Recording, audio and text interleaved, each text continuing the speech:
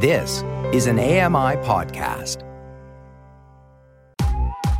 I'm Kelly McDonald. I'm Ramya Amadin, and this is Kelly and Ramya.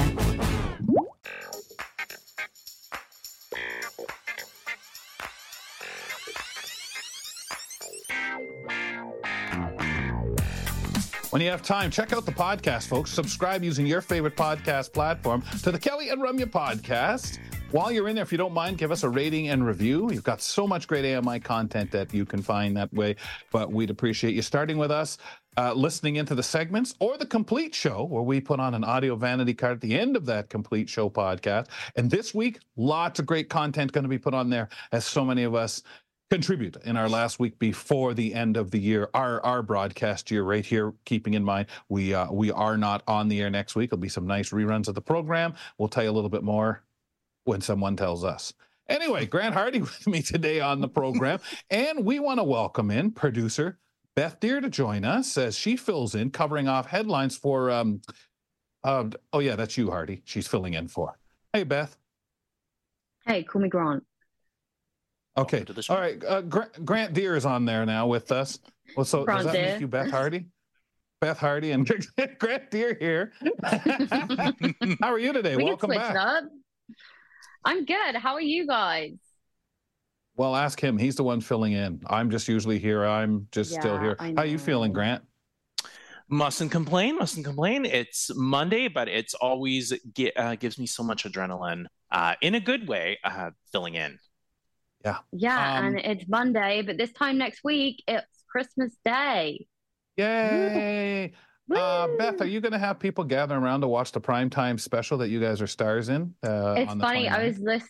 I was listening to you guys talk about that, and I think that probably what I'm going to end up doing is it will just be my husband and I. But like you said, Kelly, great excuse to like get some food and just like sit down and chill. So I think that's probably gonna be what we end up doing, I think. You know Yeah, what's the interesting thing in the case of yourselves that way is when you have people who can watch it, like we only know all the equipment that was there, that Apple Orchard who produced it for us, Mhm. fedoras off to those guys, everything they brought in to do it. The show is certainly going to look a lot different than what you see day to day here on the program. Don't get that attached to it, folks, but it will be beautiful. And what people will get is a definite prime time feel. And Grant, I cut you off, didn't I? Oh, that's okay. No, I was just going to say, you're absolutely right, Kelly. That's going to be fantastic. No, I was just going to mention, it's funny when you have young kids, in your family, whatever, your partner's family, and they're watching, you giving your all, they're watching your headline segment or whatever, and the little kid, 4-year-old or whatever will be like, this is boring. I don't understand this. And part of you're like, okay, we need to go outside, talk about this. And you're like, oh yeah, I'm joking. And then you're That's like, funny. oh, okay, I guess we'll let him off the hook. He's young. That's so funny because like Henley has never seen like anything that I've been in, but there is one documentary that's on Prime that Cody put on once, like I don't even know, like a while ago, but she's been able to talk for a while, and she was like, "Mummy," she was like questioning her. She's like, "Mummy." I'm like, "Yeah, that is me. We can turn that off." How can you be I'm on so the TV excited. and next to me at the same time? It doesn't make sense. I always I used to know, think like, if you she's could so only break open the confused. TV, you could meet all the characters inside the TV. That's right. Yeah, How come I'm not in there with exactly. you, by the way? How come and then she gets older. How come I'm not receiving the money you did for doing that? Mhm. Where do you want to start, Beth? So I kind of actually want to start at the last article, just because it's a bit more serious, and then it's a lot of like Christmassy vibes. So there was a Brampton landlord that his tenant has racked him up about $30,000 in unpaid rent and still won't leave. So this poor landlord has been trying to get him to leave for 7 months. He's gone to like the landlord tenant board, I think that's what it's called. And he has, asked, he's filed like eviction notices and all that stuff. But for whatever reason, the board is doing nothing about it. And I am just kind of shocked purely just because we're at a stage right now where like everyone is like fighting for housing, and like you would think that like if there is someone who is meant to be paying rent and isn't, and could maybe be living somewhere cheaper that they could potentially actually afford, I'm like, why wouldn't the landlord association or whatever go in and actually kick this guy out so that this poor person who is just, in my opinion, the poor landlord that's trying to make a living off of a property that he owns and has worked hard for, why is this tenant still there, and why have they been there for the last 7 months? Yeah, it's funny. I saw this and I have very mixed feelings. Like, on the one hand, yes, absolutely, because it's not fair that someone is, for whatever reason, maybe struggling with mental health, maybe whatever his situation Mm-hmm. is just getting something for free that most other people have to pay for. On the other hand, I'm kind of a little guy supporter. Like, I tend to support the little guys because I know that the housing situation is just so crappy. And I'm almost a little bit glad that for the maybe one or two people here or there that are milking the system, that there still is a lot of protection, like that it's not so easy to just throw someone out. Obviously, in this particular case, someone is exploiting it, but I also, dare I say, I'm a little bit glad that those protections are there. What are your thoughts, guys? I do have something else to say on this, Grant, because I see where you're coming from. I am also a little guy supporter. Like, I get it, and I'm not saying but I also think that this landlord is a little guy. Like, he has his family home that him and his family lives in, and then he owns this other property. Like, there's a quote from the article, and it says, "It's upsetting, it's saddening, it's a lot of different emotions. I would like my property back." Yeah, that's like, fair. That's absolutely I just feel so, I do actually just feel so sorry for this guy. Like, I mean, obviously there's two sides to every story, and sure, we don't know what kind of state the tenant's in, but I'm just like, this poor man is now having to pay, the mortgage on his own house and a property that he was meant to be renting out and kind of getting his head above water on. And he's now finding himself and his family in over $30,000 worth of debt. Like, that's insane. Yeah, that's not great. It would well, and I think where I'm struggling with these situations is because I agree with both of you on both accounts to some degree, but I think it's so complicated. And it shouldn't be. We need rent control. That's across the board in this country. We need to watch these. Hey, we're renovating. Get out. You have nowhere to go. It's going to take us 8 months. Go and find a new place. It's not easy to find places. Prices everywhere now are out of control, along with food out of control. Is it the landlord's fault? Is it my fault that we had a pandemic and things have gone up in price? Well, no, but I have to stop and wonder, is it really anyone? Is this really for real?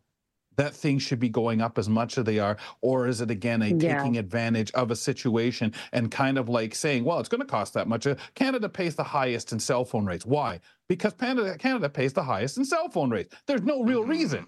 We just do. And that's what's gone on throughout the world. And there's no reason for Canada to pay more than other countries that are truly struggling. But they're able to put up something. They're able to have something. And it's not like our service I got to say, yes, we're a big country and our service is likely to be a lot better than a lot of countries that I'm probably thinking of that are paying less, but we pay a mammoth amount more than anyone else. Not just a little, and not just because, we're going to have 5G. So true.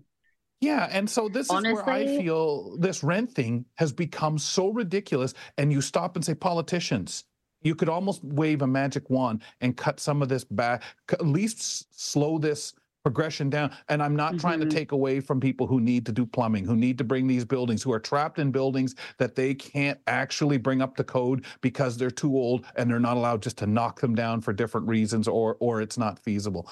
Go ahead, Beth.